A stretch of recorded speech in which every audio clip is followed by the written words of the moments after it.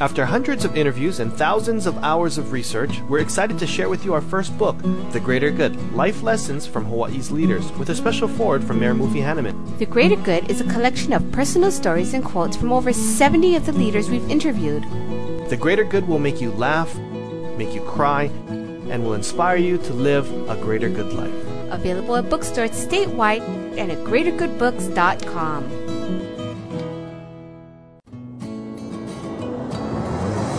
Welcome to Greater Good Radio Hawaii, where leaders inspire leaders. Greater Good Radio Hawaii is dedicated to social entrepreneurship. I'm your host, Evan Leong, and with me is my co-host, Carrie Leong.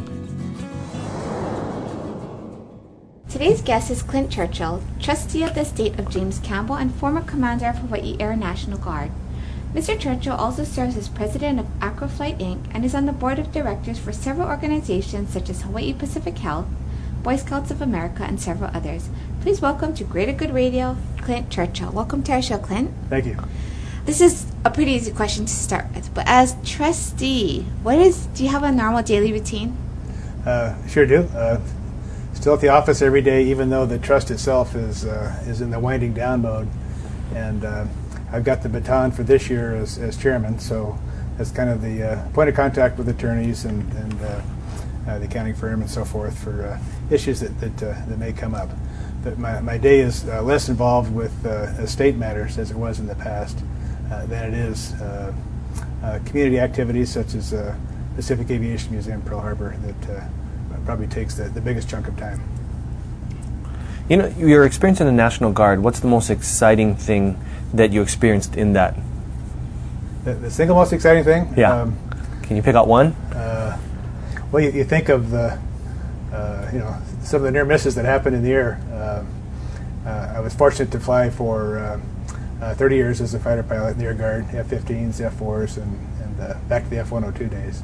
So a lot of air-to-air combat training, and even though it's a somewhat controlled environment, lots of rules and rules of engagement we call it, there's still times when it's exciting up there with lots of planes trying to get to one piece of sky at the same time, and it's just a challenging but very rewarding kind of a avocation, if you will. When you decided to make the transition to civilian life, how was that for you? Well, my National Guard career was actually in parallel with my civilian career.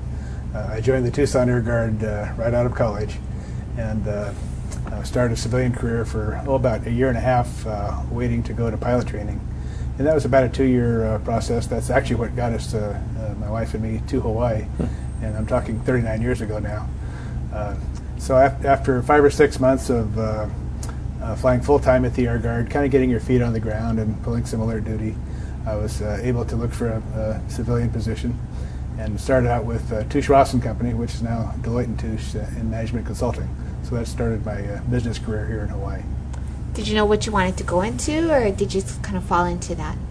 Well, I got my MBA right out of college, so I had an interest in financial related activities, so this seemed to make sense. It was a lot of analytical work, systems work, implementation work, feasibility studies, so kind of in the same vein of what MBA training was all about.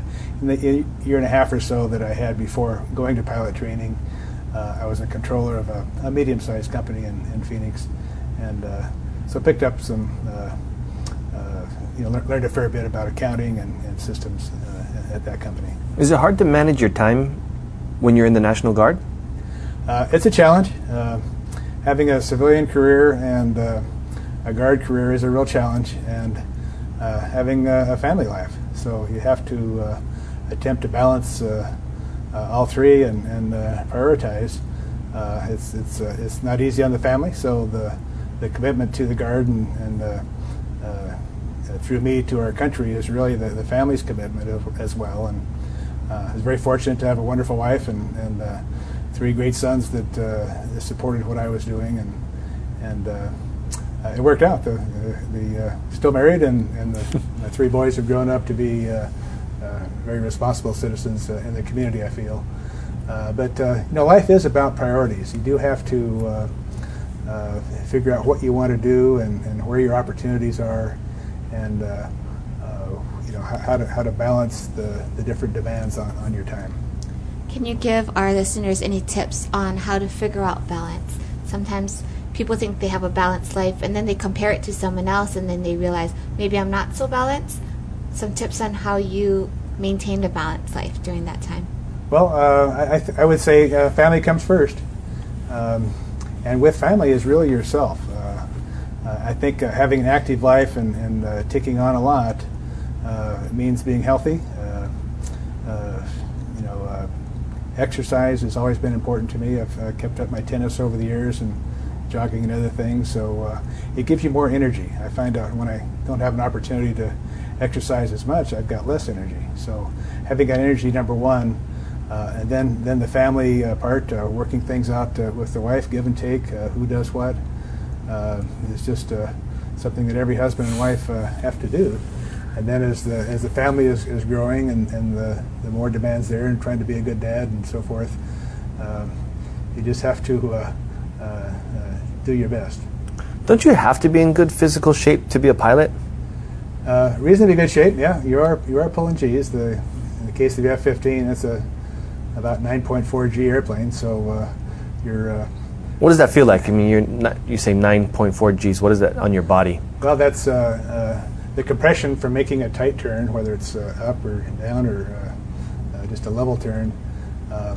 It's like putting a plane on the end of a string, so it's a centrifugal force, in effect, that you feel from your head down to your tailbone. So 2 Gs is twice the weight on your body. So 9 Gs. Do you feel like you're getting crushed, or how does it feel to you when you're flying? A little bit like that. You're wearing a G-suit, and the G-suit inflates around your legs and around your stomach. It feels like it's cutting you in half.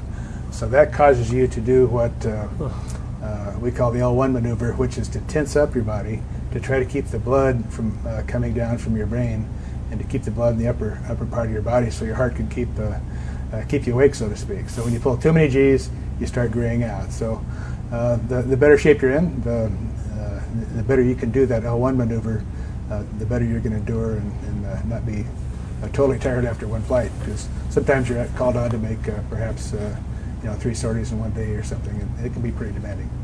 Thanks, Clint. We'll talk more about that after the break. Thanks for tuning in. Stay tuned for more on Greater Good Radio. After hundreds of interviews and thousands of hours of research, we're excited to share with you our first book, The Greater Good, Life Lessons from Hawaii's Leaders, with a special foreword from Mayor Mufi Hanneman. The Greater Good is a collection of personal stories and quotes from over 70 of the leaders we've interviewed. The Greater Good will make you laugh, make you cry, and will inspire you to live a greater good life. Available at bookstores statewide and at greatergoodbooks.com. How'd he sell his company to Akamai Technologies for $3 billion? Find out at greatergoodradio.com. Who donates 6% of sales to make more money? Find out at greatergoodradio.com. How do you get 100 stores and $100 million in sales in less than 10 years? Find out at greatergoodradio.com. Who raised $50,000 in a few weeks for the tsunami relief? Find out at greatergoodradio.com. And all while benefiting the community. greatergoodradio.com. We're back from break, and today's guest is Clint Churchill, Trustee of the Estate of James Campbell and former Commander of Hawaii Air National Guard. So before break, Clint, we were talking about your experience in air. Do you miss it today? Well, I'm still flying. I retired 12 years ago from the Air Guard, and set up a company, Acroflight Inc., and bought an extra 300, which is an unlimited category aerobatic plane. So that business is involved with first-time aerobatic flight experience for folks that find out about me on the website and so forth. A little bit of instruction and 1 or 2 air shows a year. So that's kept me pulling G's, like we were talking about earlier. But you're flying in these air shows with like the Blue Angels, or like the one that was just in Waikiki and so on, weren't you? Yes, I did fly in the air show with the Blue Angels in 2004, I believe it was. We were out of the country for the one last October at Kaneohe. So you're doing lessons in it, or you just take people up and take them in your plane? Both. I've had some students that want to learn how to do aerobatic maneuvers and aerobatic competition routines. aerobatics has a whole competition format of sportsman, intermediate, advanced, unlimited. So as folks learn the different maneuvers, they can move up through the categories and keeping the plane in a certain what we call aerobatic box for the competition routines. Did you always want to fly when you were young? No, not when I was real young. I did have one private plane flight when I was, I think 7 or 8 years old. But I really got the bug with my father-in-law had an airplane, and we flew back from Arizona to Indiana one time, and that's kind of where I really got the bug. And He said, grab onto it, you're driving us home. well, yeah, in fact, I did spend a fair bit of time in the co-pilot seat, and learning and just observing the navigation and working the radios and managing. This was a 2-engine plane, a fairly complex airplane, and I was just excited and challenged by the potential of flying. And so once I started taking lessons, it's been in my blood for the last 44 years or so. Has your flying experience helped you in business at all? I would say so. Of course, the better part of my flying career has been through the Air National Guard, and the military discipline. One thing I would comment on, going through Air Force pilot training, was really an opportunity to find out how much you have and how much you're capable of. They really give you a lot in that 53-week course. You're in there with, in my case, about 63 other, at the time, all young men and now young ladies, with the same challenge. So the competition among and between each other, achieving, you want to always do well on your academic tests and your flight tests. So I think that perhaps that achievement mode and knowing that was probably the busiest yet the most fun year of my life, and I think my wife would say the same thing. So I guess the bottom line there is the more you're challenged, the more rewarding it becomes, and the more fulfilling. You mentioned that you were doing consulting with Touche Deloitte? Touche Ross and Company at the time, now Deloitte and Touche, yes. Okay, and then you were a controller also, financial controller. Those are like two different positions. Were you just trying to fill out what you wanted, where you would fit into a company, or? No, they were very similar. In fact, the opportunity when I became controller at Gaspro was through a good friend, Mike Clifford. He was the controller there, and I was actually calling on him to perhaps talk about systems implementation, new ideas for financial systems for computers, and we're talking the 1973-74 time frame now, when a lot of companies had mainframes, but applications online to the various departments, things like that were relatively new. So one of the main responsibilities of the controller at Gaspro was the computer systems. So there's a very much a parallel there. And of course that grew into more of the financial accounting end and the like, and the controller position evolved to be financial VP and the CFO. You've got a pretty varied background of things that you've done. Everything from Nature Center to chairman of Special Olympics, to Deloitte and Touche and so on. I mean, how do you move between these companies and so on that seem so different? Well, I think it's there's an ethic there of community service. And I've just found over the years that the opportunities to serve the community in different capacities have come, and I would encourage your listeners to take those opportunities and experience different aspects of life. Special Olympics was one of the earlier activities I became involved in, and was it ever rewarding for all those many years? Kapilani Medical Center has now evolved to Hawaii Pacific Health, and the opportunity to go down to the neonatal intensive care unit and see the premature babies, and to be part of that organization that's providing such good service to the community. In the case, of course, of Special Olympics to disadvantaged and needy individuals, and how fulfilling that is to them translates up even at the board level to a very fulfilling and rewarding activity. How are you choosing which organization you want to be a part of? Perhaps a passion for their mission, and it's probably a different story with each one. It's seeing what they do, going to a Special Olympics event, going up to the Nature Center and seeing the young school children on field trips, a lot of them going to urban schools that never have an opportunity to get out into the country, and seeing them find a tadpole or get some mud squished between their toes and seeing the smiles on their face, and in that case the value that's being instilled of protecting our environment as they grow up to be adults. So you see that, and you see what a difference it's making. So there's probably a story or a background behind each organization, and then once you're engaged, I guess another thing to encourage folks is really be engaged. Be passionate about what you're doing. Be committed. When you're called on to do something, carry it through. Over the years, I've kind of evolved to a fundraising role, and have enjoyed that. A lot of board members, for example, don't really care to fundraise. So these nonprofits all need help, especially in this day and age, with our economy on tough times. So they need the help of folks that are involved and active in a business career to help them in the same sense in their nonprofit setting. Thanks, Clint. We'll talk more about that after the break. Thanks for tuning in. Stay tuned for more on Greater Good Radio. After hundreds of interviews and thousands of hours of research, we're excited to share with you our first book, The Greater Good, Life Lessons from Hawaii's Leaders, with a special foreword from Mayor Mufi-Hanneman. The Greater Good is a collection of personal stories and quotes from over 70 of the leaders we've interviewed.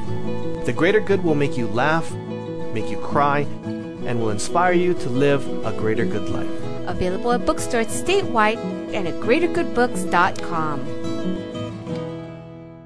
Is the greatest part of your workday the leftover lasagna you packed for lunch? Is it quickly becoming apparent that you and everyone you know are smarter than your boss? Just how satisfying is it to wear an untucked shirt on Fridays? It's time you stopped filling a position and started being fulfilled with a job that excites you every day, not just payday. And now is the perfect time to demand more of the work week. The Honolulu Star Bulletin and Midweek work with Monster so you can live up to your potential right here. Your calling is calling. Find it at starclassifieds.monster.com. You're listening to Greater Good Radio Hawaii. Today we're speaking with Clint Churchill, Trustee of the Estate of James Campbell. Mr. Churchill also serves as President and on the Executive Committee of the Pacific Aviation Museum Pearl Harbor, and is on the Board of Directors for several organizations such as Hawaii Pacific Health, Boy Scouts of America, and several others. Clint, before break you were talking about some advice. You said keep your eyes open for opportunity, and you said you really encourage young people to explore the different aspects of life. A lot of times we get caught up in our careers and we settle for what we have. Seems like you were always open to newer things. What's your advice for people to step out of their comfort zone and try new things, taking that risk? Whether they succeed or fail, they will never know. You just have to do it. Just value action above all else, and seize opportunities. And when you hear of something, or something as simple as a Chamber of Commerce mixer, an opportunity to meet people. So you never know when you're going to cross paths with one person that has an interest in you, or he or she, whatever their passion or organization happens to be. Hey, come on down and see what we're up to.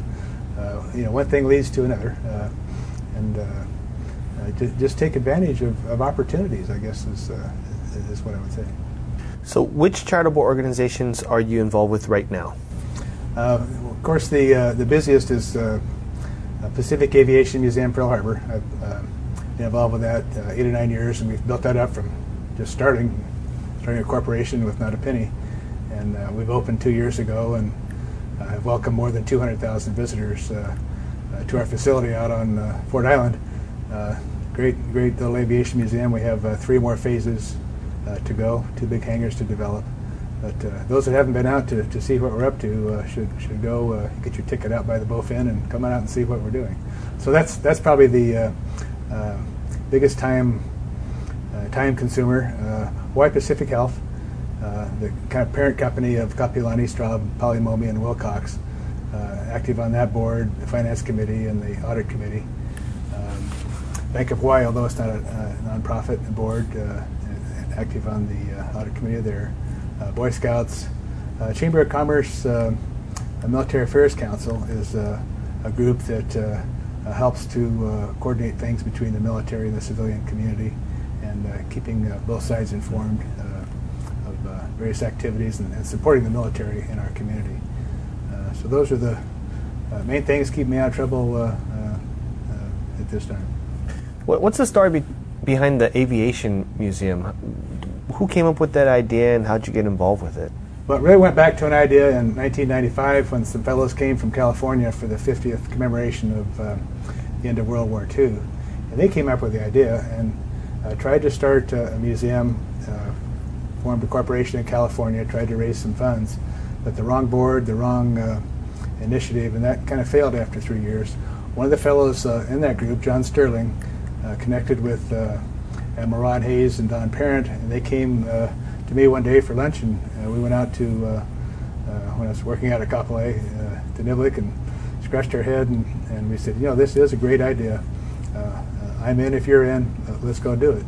So that was the seed of the idea, and working with the Navy and building up the board and doing the early fundraising, and we got Senator Inouye behind us with a great federal grant, and then more fundraising to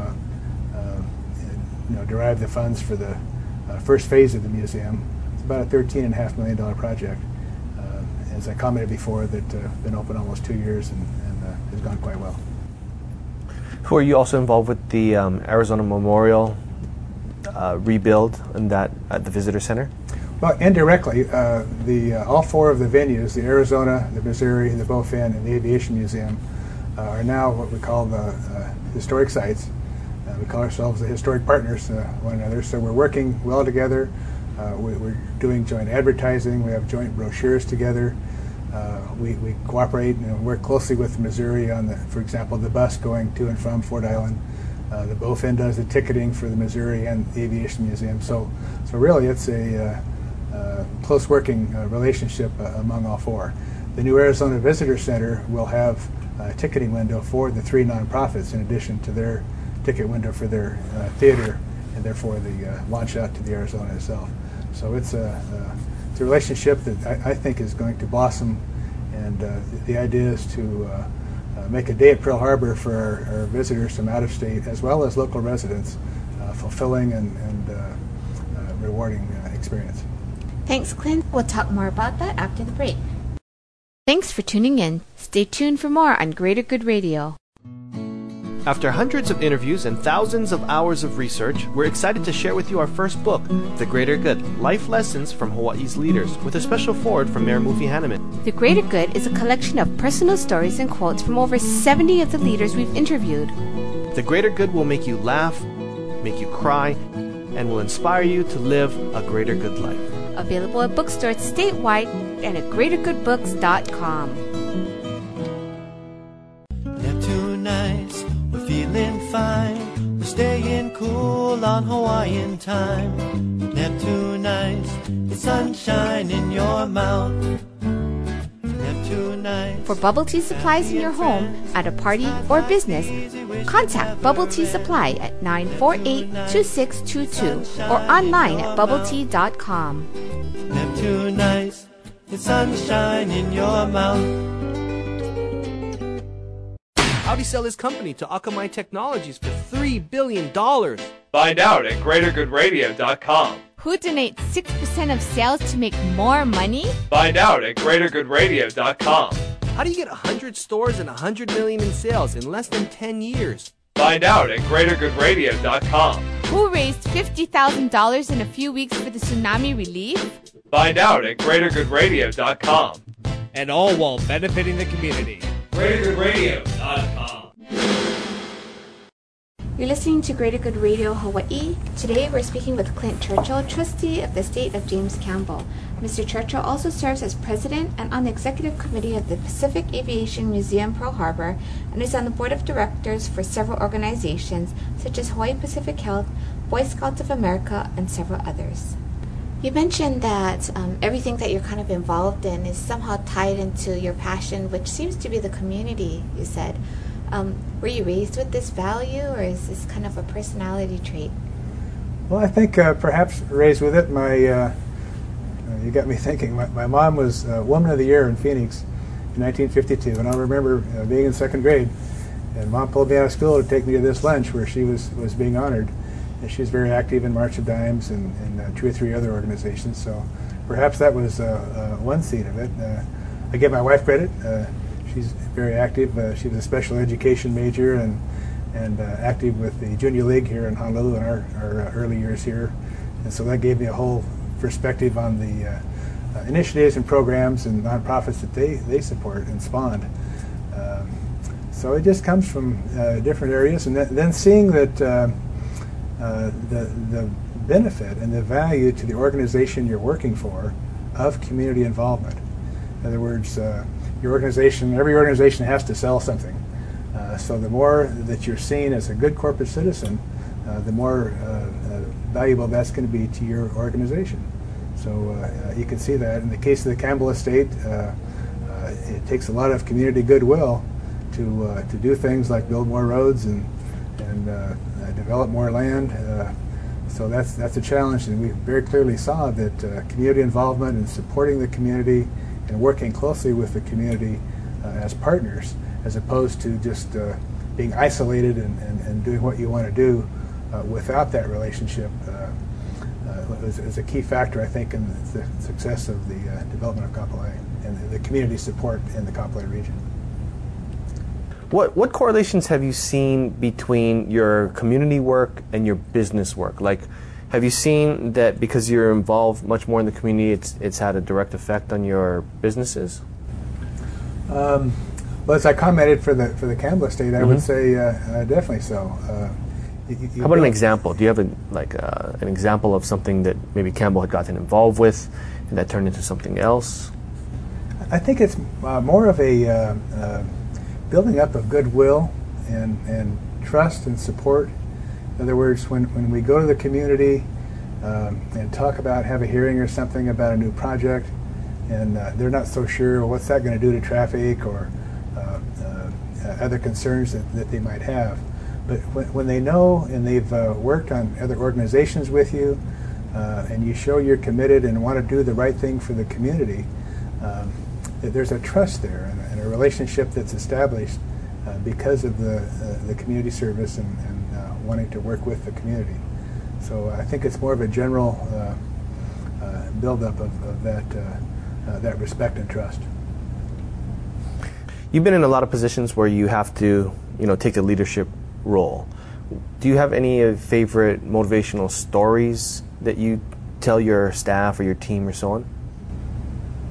Well, we're in this together. Let's work on it together. I guess the story that I would tell is one of the president and CEO of a company who was about ready to retire and he had a number of vice presidents and was trying to figure out who to promote as his replacement.